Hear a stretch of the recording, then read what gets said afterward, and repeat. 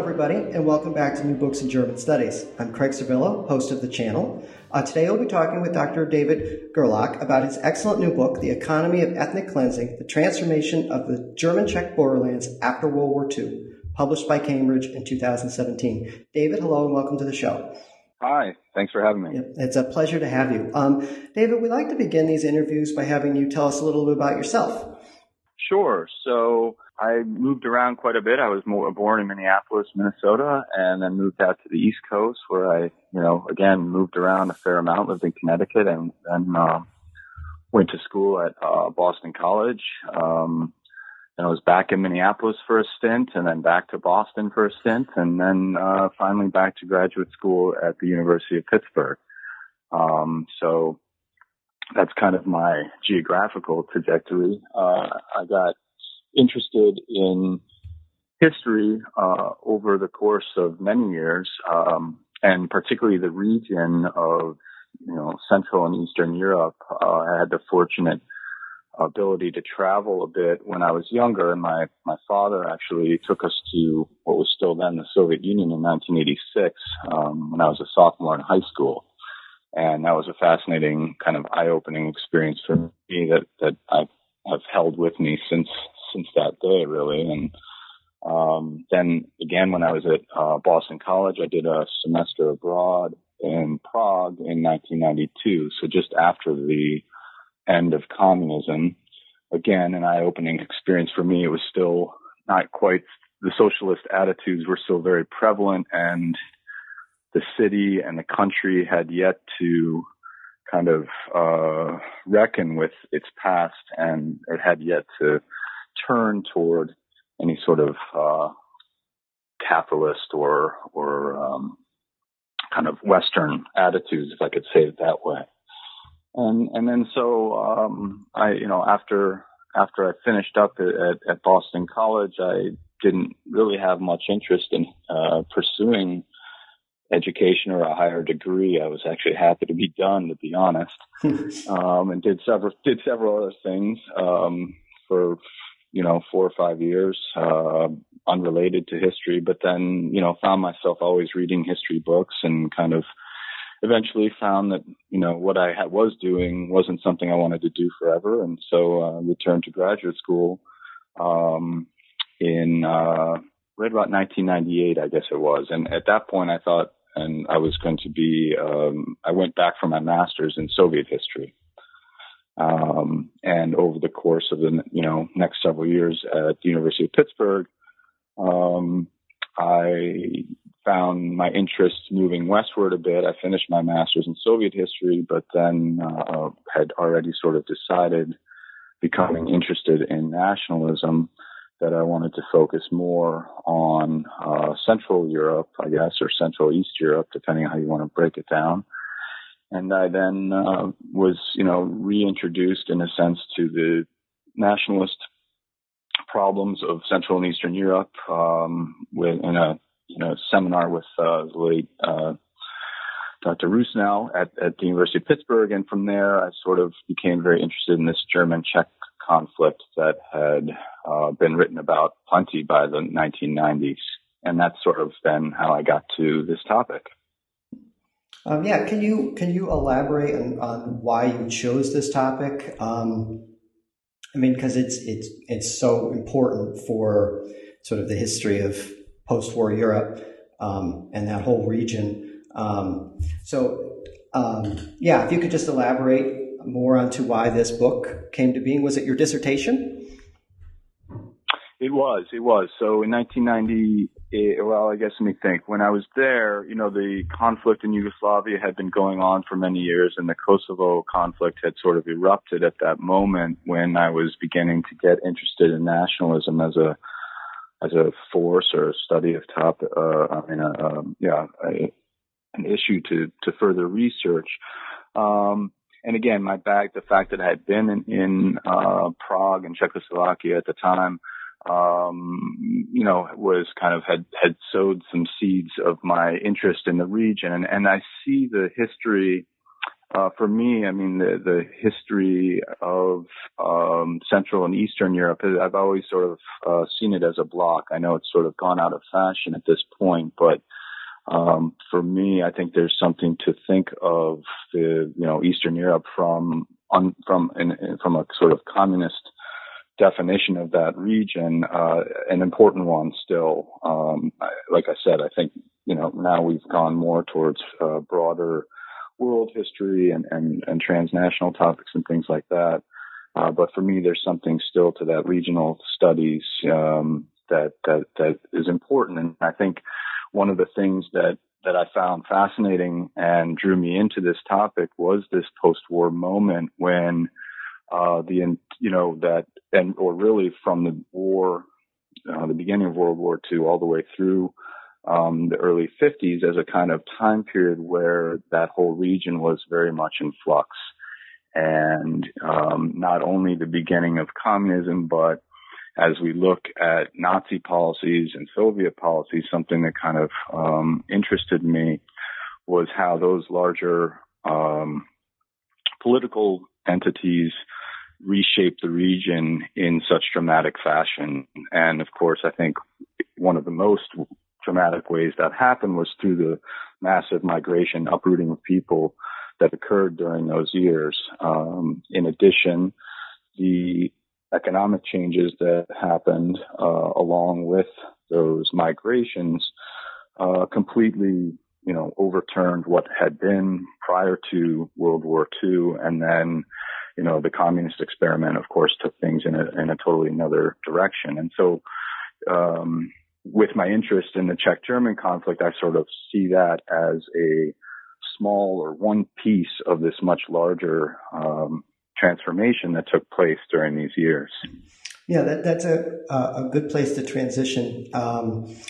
For our listeners that may not be as familiar with this region of the world, can you briefly explain this area, this Czech-German borderland, what you mean by it, both geographically and politically, and like its historical significance? I mean, I don't expect you to go on and on and on, but just a little bit of a brief overview. Of course. So when I tell people what I do and what I work on, I often ask them if they've heard of the Sudetenland before, because it does still have a bit of a moment in history that many people actually have encountered even in their basic course of study. And so this is a region that had been part of the Austro-Hungarian Empire, although at that time it wasn't really seen as a distinct region. It really comes to be considered its own area after World War I with the formation of the Czechoslovak state. So this, when the state of Czechoslovakia was formed, it came out of the Austro-Hungarian Empire, which of course had many German speakers living within it. And those German speakers had migrated over centuries into these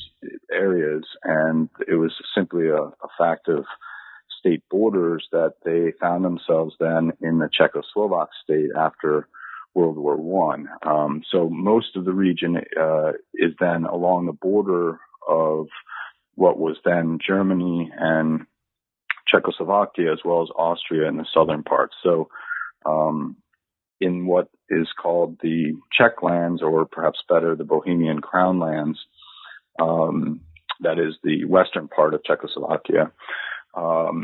These Germans lived in an area that probably spanned 100 miles or so, maybe a little bit less in places, that ringed or the entire border against Austria and Germany. And so, again, they had lived there for centuries, these German speakers, and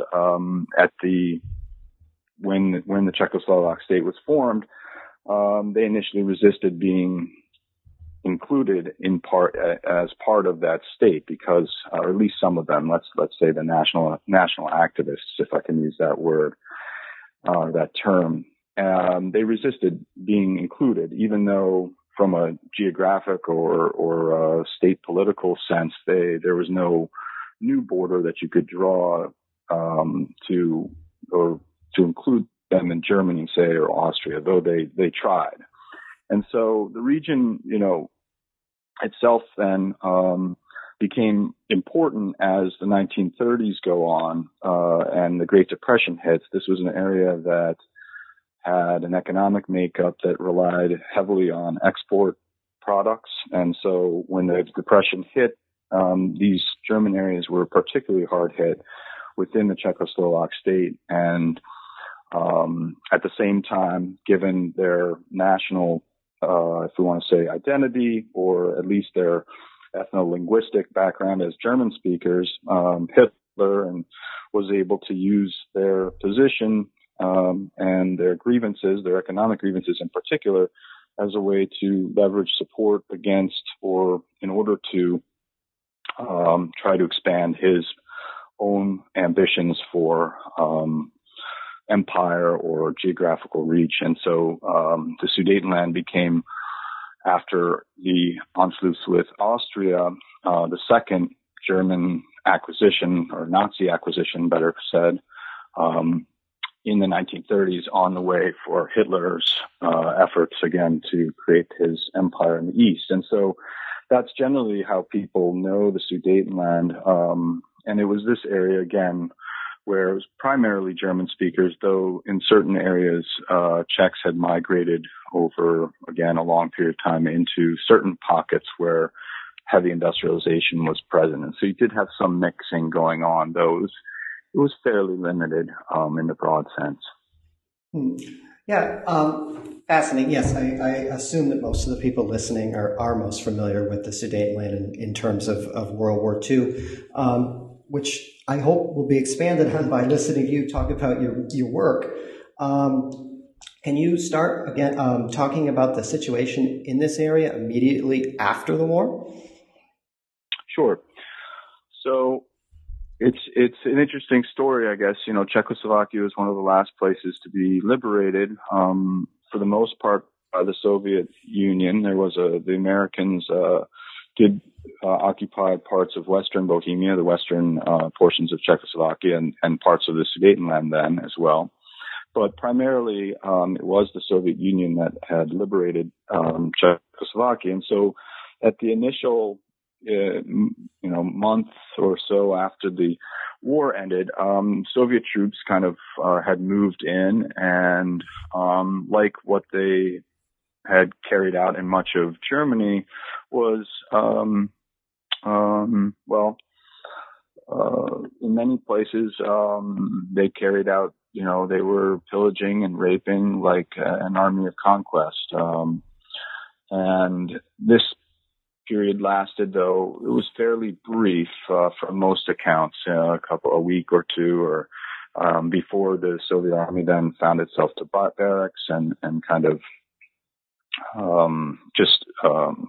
stabilizing the region enough for their own armies. They didn't really have any particular interests in terms of controlling Czechoslovakia in some dramatic fashion, say, like they did in Poland. The situation is a bit different there. But after those initial, days or weeks, things were actually kind of quiet in the borderlands. There's this brief lacuna, in fact, where not much happens. It's not until the middle of June, so the war ends on May 8th, technically, May 9th, perhaps, in the Czech regions, as things are still getting fleshed out.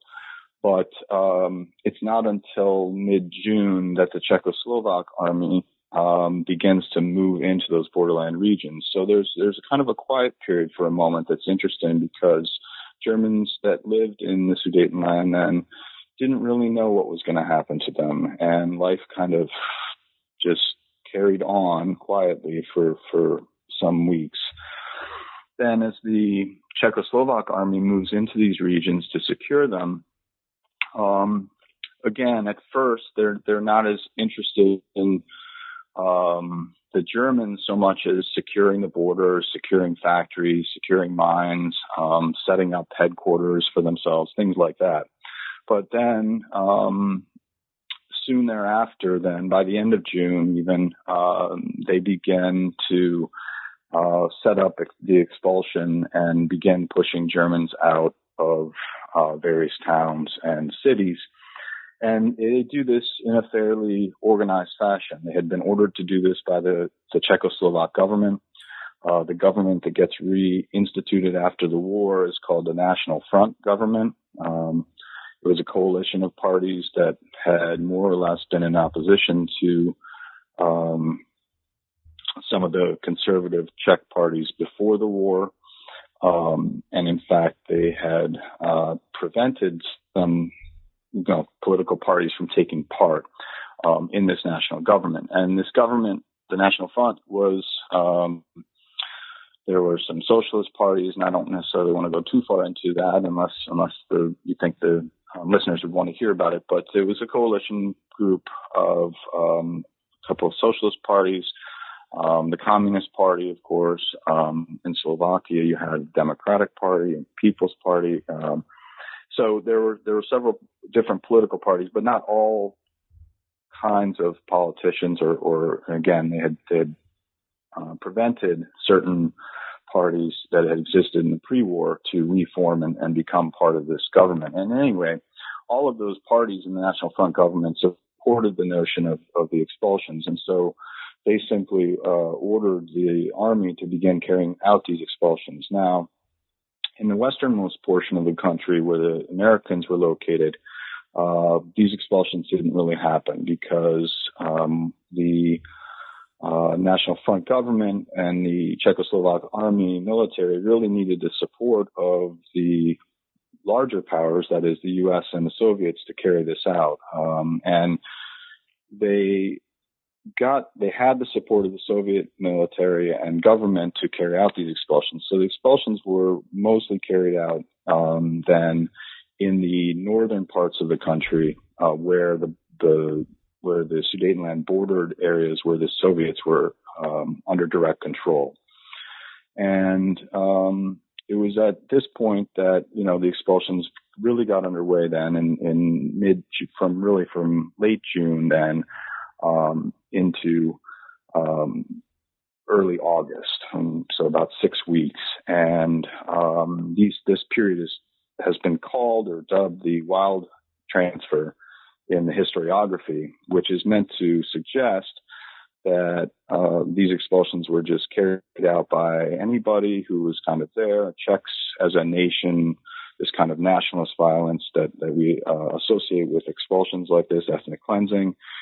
And my book seeks to challenge that broad notion by looking at cases of violence, and also mapping out the military's role in all this as well as the government's role. Because when you look at the military archives and the documents there, it's clear that they really set up a fairly organized process. Now, that doesn't mean it wasn't violent. It certainly was, but it doesn't suggest that, your average ordinary Czech person who might have gone to the borderlands was involved in this process in any direct way. And in fact, they mostly were not. So for Germans, then it sort of depended where they lived as to how much these summer expulsions affected them. Those living off the beaten path may have gone on, and often did, with life not exactly as usual, but without being under direct, kind of threat of military violence or other violence that was happening elsewhere in the borderlands during the summer of 1945. So, there was sort of this process then whereby the military took up the expulsions, organized them to a certain degree at least, and began forcing many of these Germans out. I should point out, I didn't kind of give a sense of the numbers here. There were about 3 million German speakers in Czechoslovakia at the end of the war. Not all of them lived in the borderlands. There were some interior regions where Germans lived as well, in certain cities and in pockets. But over the course of the summer months, about 600 to 800,000 Germans were then forced out of the borderlands through these expulsions, and which left somewhere around 1.5 million in the borderlands then by 1946. So And that's sort of the general picture of what was happening, I think. And if I could ask you a couple of follow-ups to that. You Sure. mentioned that this first period of forced migration took about 6 weeks in the early summer months. Was there a second period, or was this largely it? They had one mass expulsion and then they were done.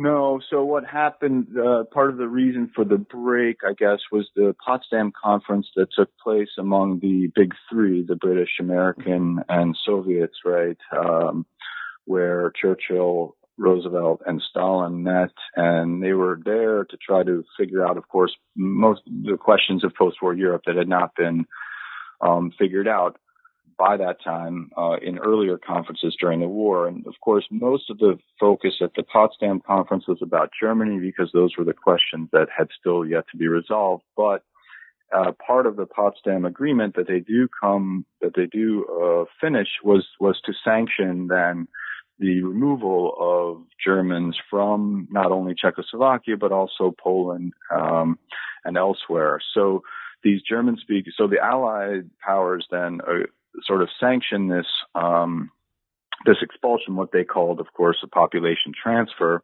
to make it, I guess, sound more palatable to the public. It's the notion was, that before this Potsdam Agreement, which gets signed in early August, that these expulsions taking place were unsanctioned and sort of out of control or wild, as I had suggested, that other people had said, and that after August, then after the Potsdam Agreement, that now these expulsions would become better organized. And there was a sense that too, after the Allies had signed off on this, that the Czechoslovak government would stop the expulsions. But that didn't exactly happen until December. And so actually another 500,000 or so Germans are expelled after August, up through the end of the year then, which is not often discussed. And again, they had already been fairly organized from my research, and they just continued in the same vein until the Soviets decided to shut this down. I don't know if you came across this while doing research for this book, but what were the opinions of the people on the ground? It's like if you were a Czech living in a village in the borderlands, and all of a sudden your neighbors are being deported. Was there public support for this? I mean, I can assume how the Germans felt, but I'm curious as to how the Czech population either embraced this move or didn't. So there's one of the things I do in the book is to kind of break down the Czechs into sort of more various groupings based on their backgrounds. So one group of Czechs were what are called old settlers, and those were Czechs who had lived in the borderland regions with Germans prior to World War II. And again, we're talking somewhere in the neighborhood of 500,000. Now, some of those old settlers left when the Nazis occupied the Sudetenland, but there were still about 400,000 or so Czechs old settlers living in the borderlands at the end of World War II. And these Czechs were Czechs who had either been working there for a long time or had intermarried with Germans, and they often had close relations with Germans. And they were not actually entirely against the expulsions, but they sought to their interest or their goal was to see that really the Germans who got punished, if we think of the expulsions like that, were Germans who had supported the Nazis in to some degree. And there were plenty of those Germans who had supported the Nazis. It should be said that were in the Sudetenland. The rest of the Czechs then, who lived in the interior parts of the country, there was a general sense that yes, the Germans should go, and there was great support for this policy on a kind of broad base. The politicians ramped up kind of nationalist rhetoric to get rid of these Germans. President Edward Beneš, who is much associated with this policy, and probably rightly so, got on the radio and said that, all Germans must go. And all the politicians, leading politicians, supported this policy. And so there was quite a nationalist, maybe fervor might be too strong of a word, but atmosphere at the end of the war that was both propagated by the leading politicians and supported by the bulk of the Czech population. So there was this, kind of broad-based support for this policy. There weren't a lot of voices calling for a kind of halt to this or saying it was too extreme or anything like that. Okay. Fascinating. I think that's something that I was curious about as I was reading your book, as to how widespread the support for this policy was. So now I want to turn to sort of the heart of your book. You argue for these economic factors that are critical that play a critical role in this ethnic cleansing. And you have three: property, labor, and industry. And I want to take them one at a time and sort of have you explain what you mean by each one and how each one sort of fits into your overall point. So we'll begin with property. Sure. For me, property is a key lens to consider the interactions between individuals and what this tells us about relations between people. Property sort of stands the key at the center here because it was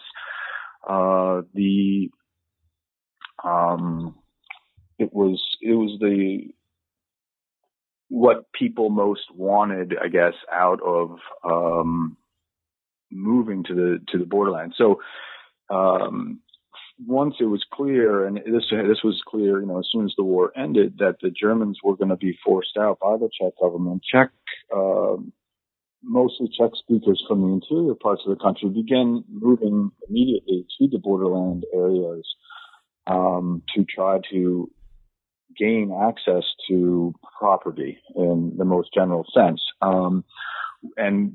I look at this from several different perspectives.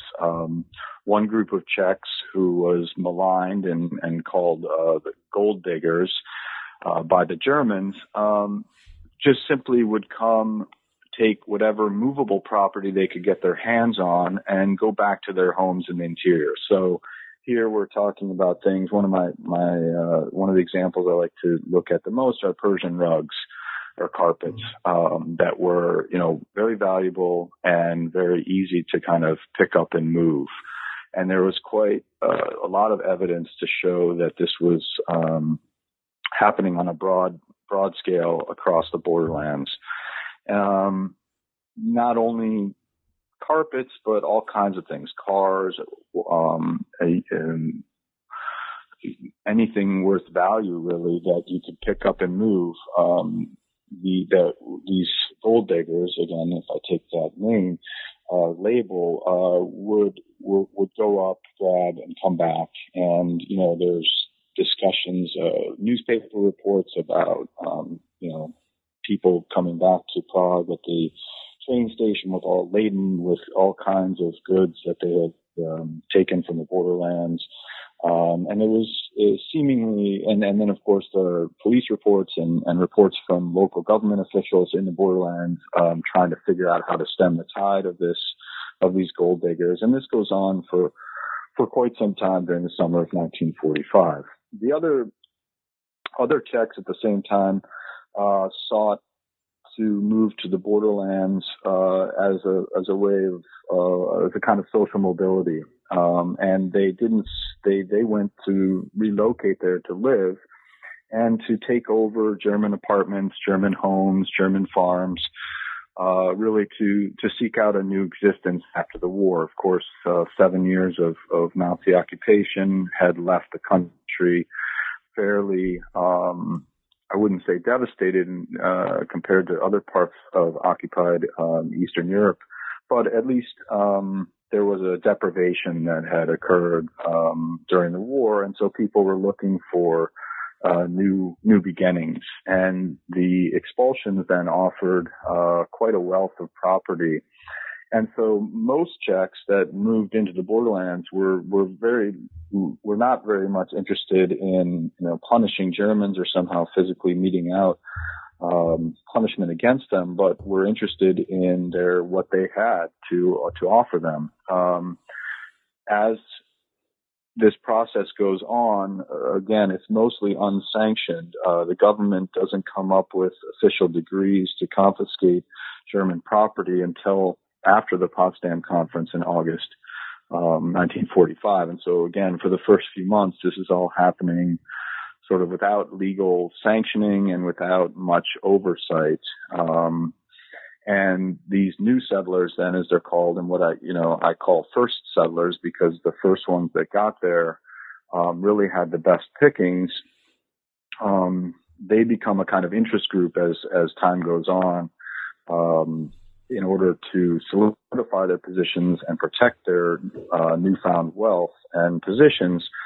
They will sort of band together loosely as a interest group once the government later then tries to come in and more and tries to control the process of property distribution a little bit more directly. But that happens a little later and causes further conflicts among Czechs. But it's really this great shift then. So maybe I should speak for a moment about these decrees. Some of the decrees that confiscate the German property, they happen on different levels. The first is agricultural property. That decree actually emerges immediately after the war, and so agricultural property. This was part of the early program of the National Front, and they had already agreed to redistribute agricultural property more broadly, but it starts with those of the enemies, that is the Germans, and then also in the parts of Slovakia where the Hungarians and Magyars live, they also listed them as enemies. And so their property, their agricultural property, was the first to be confiscated by the state. And again, this actually happened quite early after the war. Excuse me. Like I said, the personal property and other property, homes and businesses and so forth, doesn't actually get confiscated officially through decree until, if I'm not mistaken, I think October 1945. But there had been an interim decree that set up this what were called national administrators, people who were given who were supposed to take over enemy property, German and Magyar, and also collaborators for that matter, and kind of protect it and manage it in the state's interests until such time as the state figured out what they wanted to do with this property. And so these national administrator positions were kind of an interim title or position that was, again, supposed to caretake these properties until they figured out how they were going to redistribute the properties and hand out ownership in some more systematic way. And so a lot of Czechs then, these new settlers, when they get to the borderlands, they become national administrators of Sudeten German property. They think they're going to be the owners, though, oftentimes. And like I said, when the government then steps in later and tries to regulate this process, a lot of conflicts begin to emerge among Czechs themselves over who gets to keep what and so forth. But property then, for me, it's really one of the motivating factors for Czechs going to the borderlands and their hopes either for quick gain, if they're a gold digger, or for a new life that they hoped to build on the back of German property that had been confiscated. Did the Czech government or even like the local security forces, did they do anything to prevent these gold diggers? Or did they just sort of let them take what they wanted and they had other things to worry about other than these guys taking rugs out of people's houses? Yeah, of course. It varied from place to place. Sure, yeah. Of course, many of the, but I would say, many of the security organs themselves were involved in these kinds of in plunder, right? If we want to think about it like that. And there were plenty of cases of corrupt officials who were involved in taking German property, or so in some way, while it would be wrong to say everyone was on the take, certainly government officials and security organs were caught up in these processes too. So yes, they did want to regulate this. Certainly the central government did. The local organs, again, it simply sort of depended on who was there. There are some cases where, the local government officials did try to step in and secure property and make sure that it wasn't flowing out. But this was, again, a chaotic time period where state administration is being shifted and new people are coming into positions of power, and even security officials it's not always entirely clear what their authority really is. And so, at least for the summer of 1945, there's so much that's in flux that there isn't much way to kind of control this process. And the Germans had no. Yeah. I was going to say the Germans themselves had no recourse. I mean, their property was taken. Well, yeah, yes and no. For the most part, yes. But one of the things too I try to do in the book is to not simply portray the Germans as victims totally. That has been kind of a common theme running throughout the historiography, and it certainly is true to a degree. If you were labeled a German, you're liable for expulsion and of course the maltreatment that might come with that. At the same time, Germans did try to find ways to protect their property. So some would simply try to hide it. That could be burying it, putting it behind a wall, or sometimes too they would leave it with or give it to Czech old settlers that they were friends with or had relations with, that they thought they could control it. Some tried to use the post office actually to send what they could to Germany or to Austria, depending on where they might have relatives or friends. There was also even a kind of there were some people, I guess I didn't really give them a name. It wasn't very prevalent, but some, Germans got involved in the process of actually transporting goods across the border for Germans. So they would kind of go back and forth and collect property, movable property, and bring it over to Germans who had been expelled already or who were going to be expelled for a small fee. So kind of, again, runners is the idea that comes to mind. I'm sure there's a better word for it. So there was all kinds of ways that Germans did try to protect their property. Sometimes they would destroy it, just so that Czechs wouldn't get their hands on it. And then once the official decrees are all set up, there were mechanisms that allowed Germans to try to appeal to keep their property through official government channels. This often didn't work out well, though, because mostly the Czechs would expel them before their appeal process was kind of heard or carried out in total. Okay. And so I think that's good for property. How about the next one, labor? Yeah, so labor, again, it's connected to property a little bit because for several reasons, really, but one aspect, of course, is the great migrations of Czechs, new settlers into the borderlands left certain, kind of was a labor drain on certain parts of the interior, particularly agricultural laborers. Most of the new settlers who moved into these borderland regions were young. They were not as well skilled. They didn't have something to keep them in the interior as much, so they were sort of a little bit more mobile.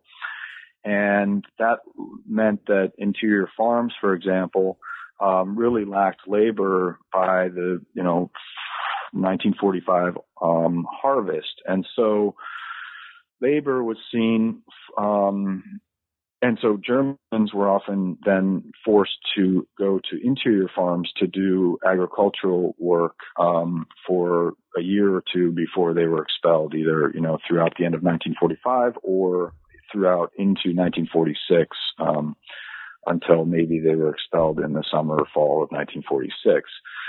So labor, on the one hand, was seen as punitive. Not only were they maybe forced to go into the interior for agricultural work, but many were forced into the mines that dotted the northern Bohemian landscape, as well as parts of the Silesian parts of the former Sudetenland or the Czech borderlands there. So, there was this punitive notion associated with labor that Germans should be forced to pay for what had happened to Czechoslovakia during the war. And this was kind of a key aspect. So many Germans ended up then in kind of horrible work situations. Many of them in labor camps, although those numbers, maybe many is the wrong word. The labor camps, there were many of them, of course, but the number of Germans that were actually put into them was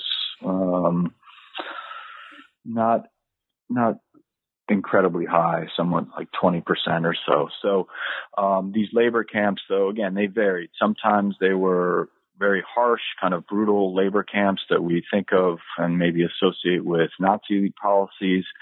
In other cases, they were simply factories that, existed and the Germans were supposed to go work, but they basically lived a kind of, not a normal life, but a passable existence, let's say, without the brutality associated with forced labor. Now, on the other hand, there were Germans, in many cases, that were needed simply to keep production going.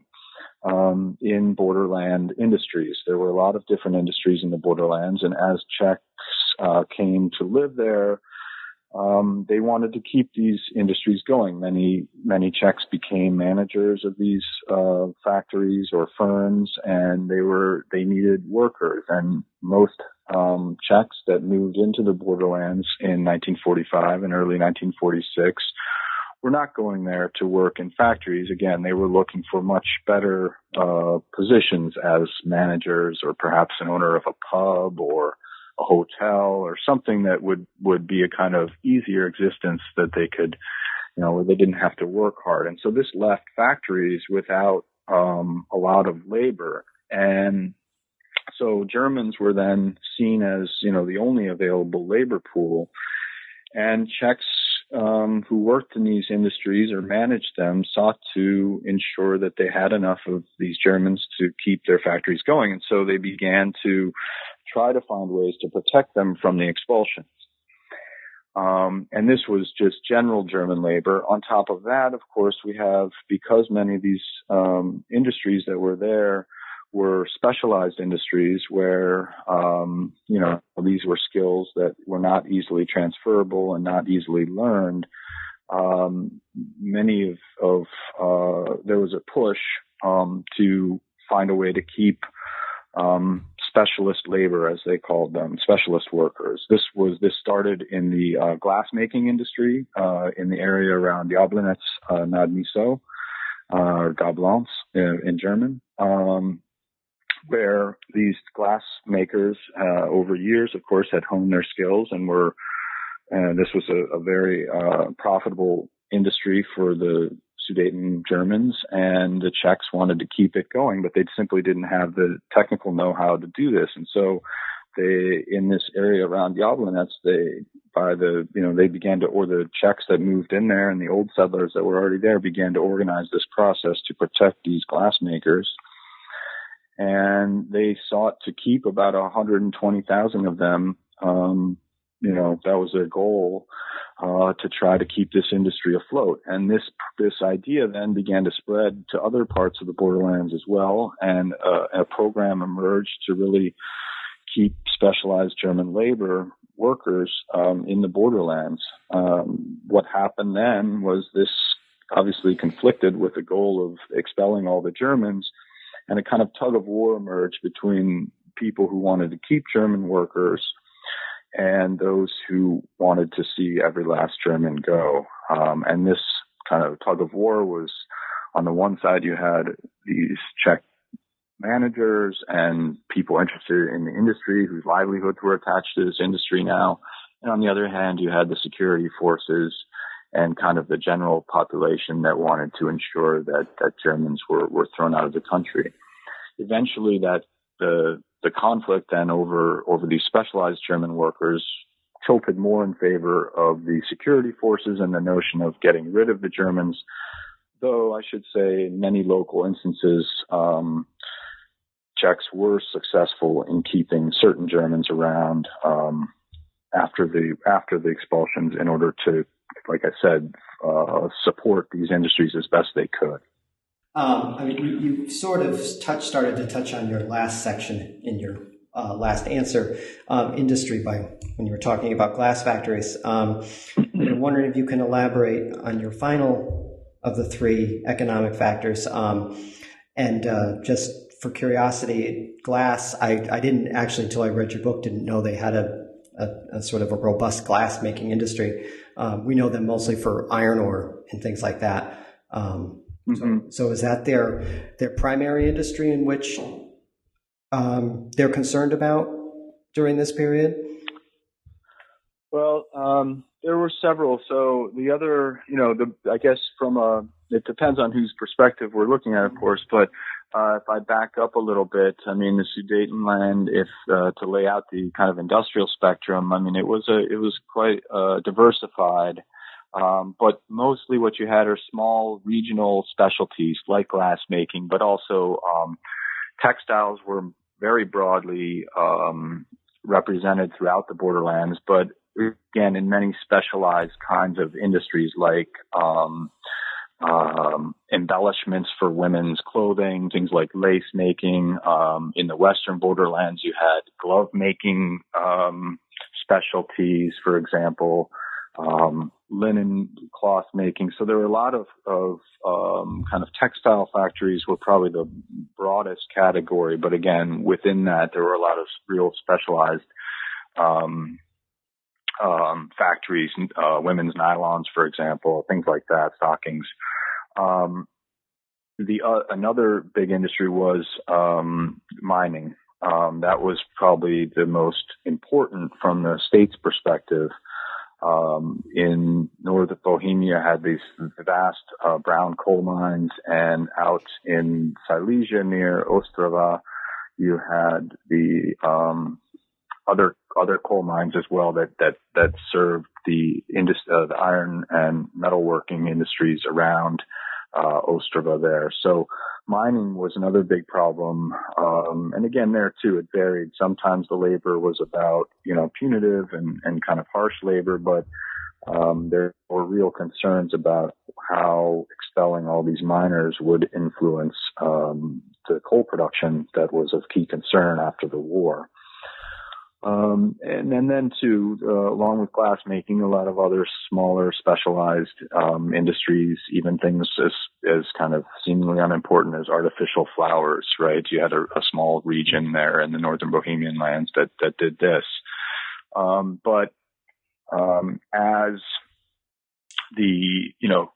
what began to happen, of course, was that the question of economic development became important for the post-war government, and as it begins to head in the direction of state socialism, eventually when the communists then take over too in 1948, the interest in these smaller export industries begins to wane from an official perspective. And that along with the expulsion, they kind of go hand in hand, destroys the special export industries that had existed prior to the war, and had really helped define anyway the Sudetenland economy as this kind of special export economy that existed before the war. And so there's this transition moment at the end of the war. It's sort of ironic because as Czechs are again moving in and really taking over the Sudetenland for themselves, they want to keep the German special industries that were there, but didn't have the ability to do so on their own. This brings us back to the labor question, but the state had other priorities. That is to move in a more direction of more heavy industry, the focus on mining, for example, and also metalworks. So there again emerges a sort of conflict between the settlers who had gone to the borderlands and the central government that wants to shift the industrial focus toward these, again, a sort of more heavy industry in line with what we think of when we think of communist economies. And indeed, that was ultimately the direction they went, but it really engendered a lot of conflict between local Czechs and the central government. And I look at this in various ways. For example, there's one small factory I follow that was again a textile factory, and it sort of slowed. One of the other things too is these factories get put into kind of conglomerates by the Czech government, and they lose any local control. And so you have these factories then, again, many of them small, from, 200 employees or even smaller to up to 400 or 500 employees. And they slowly get put into these larger groupings, nationalized firms. Okay, there's a process of nationalization happening from the central government. And they slowly but surely, then these confiscated firms get placed under the state control, and they lose their ability to, kind of influence their own future. And as they get subsumed then and taken over, more or less investment gets cut off, and in addition, of course, much of the market was in the West. And so as the Cold War's emerging and economic ties between Eastern Europe and Western Europe began to get severed, there's really little future for most of these industries. Some of them do hang on, but in a kind of truncated form from their pre-war status. And really, again, it starts out, the confiscated firms that were confiscated from German owners get caught up in the middle of this because many of them fell in between the nationalization program that had started and was targeting large firms and private firms that were still in existence. And these confiscated firms, again, were sort of in limbo for many years, these smaller ones that didn't fit under the nationalization program, but that were state-owned through the confiscation measures. It wasn't clear for a long time what was going to happen to those. But like I said, slowly, and actually there's certain cases that I talk about in the book that led these confiscated firms to be attached to nationalized firms. And then at that point, they lose all their independence and essentially, get folded into these large conglomerates, and in many cases, essentially get shut down and liquidated, and their machinery gets sold or moved or something like that. So there's a lot of movement of industry along with people at this time. And it sort of dovetails with the beginning or the shift from the post-war period to the Cold War, the communist-led government of Czechoslovakia. Fascinating. As a way to wrap up discussion of your book, I wonder if you could just tell our listeners one or two key points you would hope they would take away from your book when they sit down and read it. Well, so one of the key points is that we should, so much of the study of ethnic cleansing has been focused on kind of mob nationalist violence, my book is an effort to make us look a little bit in a different direction. Not to argue that that's not an important facet of ethnic cleansing, but that economic factors, particularly in this case, were key to shaping the nature and the course of ethnic cleansing as it was carried out. Economic factors and motivations determined how Germans lived, when they were expelled, and really also determined in many ways the consequences that followed ethnic cleansing. The way that the borderlands were transformed were very much bound up with all of these economic changes that I've been discussing. So that's for me sort of the key factor. The other thing too, that we didn't have a lot of time to talk about, but I map out a little better in the book, was how these various migration flows need to be considered. That is, the resettlement program really was a part of ethnic cleansing as well.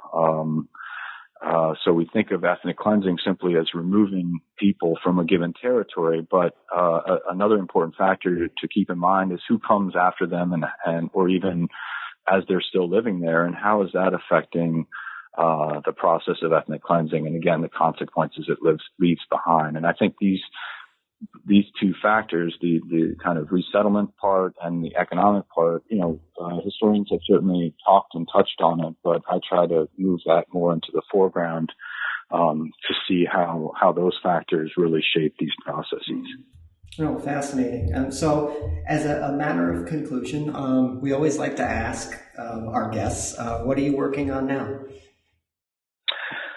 So my new project examines the relationship between the various compensation programs that resulting from World War II and the Holocaust, and how these compensation programs help to shape memories of the war in Germany and Europe and beyond.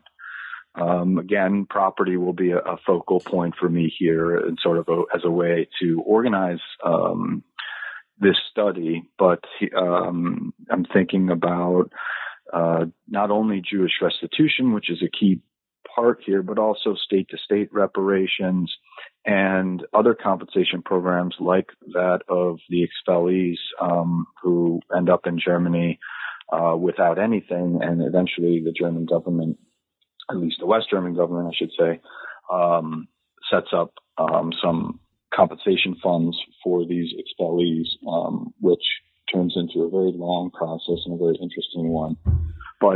And each of these have been, that is, Jewish restitution, expellee compensation, and state-to-state reparations have all been studied to a certain degree, but no one has tried to kind of see where the overlaps are and the parallels are. And so, for example, for me, one thing that's fascinating is how Jewish restitution, in a sense, becomes more important than the state-to-state reparations through working out over the many years. In some ways, it's still being worked out.